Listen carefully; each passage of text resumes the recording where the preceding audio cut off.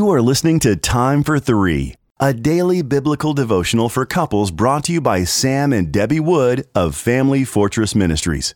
You can purchase a printed copy of Time for Three at familyfortress.org. December 11th, Exchanging Strengths and Weaknesses. Our first scripture reading comes from Ecclesiastes chapter 4 and verses 9 through 12. Two are better than one because they have a good reward for their toil. For if they fall, one will lift up his fellow. But woe to him who is alone when he falls and has not another to lift him up. Again, if two lie together, they keep warm. But how can one keep warm alone? And though a man might prevail against one who is alone, two will withstand him, and a threefold cord is not quickly broken. 1 Samuel chapter 18 and verses 1 through 4. As soon as he had finished speaking to Saul, the soul of Jonathan was knit to the soul of David, and Jonathan loved him as his own soul. And Saul took him that day and would not let him return to his father's house. Then Jonathan made a covenant with David because he loved him as his own soul.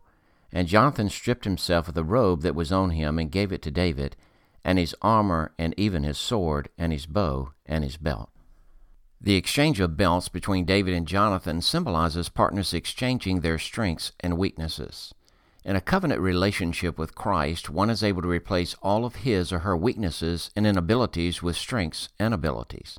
Similarly, entering a marriage covenant implies that you and your spouse take on each other's strengths and weaknesses. The old saying that opposites attract is often true in marriage. We have found in our marriage that where one of us is weak, the other is usually strong.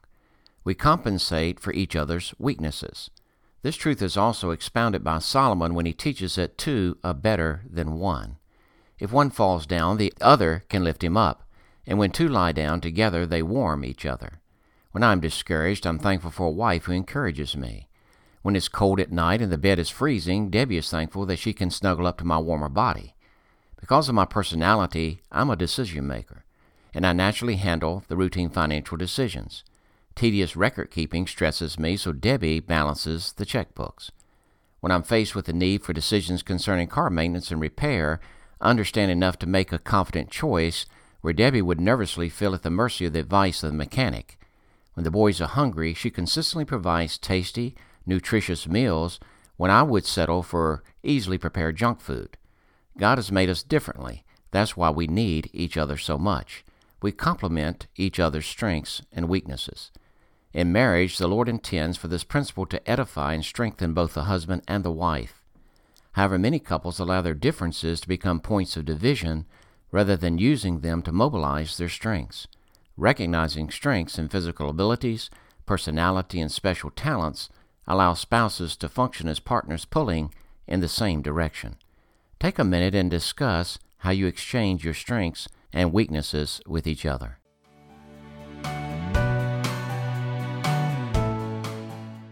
If you are blessed by these daily podcast devotions, please consider joining our ministry team by making a donation of $2 per month on our ministry website at familyfortress.org or on our ministry app. In appreciation of your support, you will receive a free printed copy of our book, What is Marriage? Family Fortress Ministries is a nonprofit focused on enriching families through biblical teaching. More resources are available at familyfortress.org and on the Family Fortress Ministries app, which can be downloaded from the App Store or Google Play. Thank you for your support, and don't forget to subscribe to this podcast.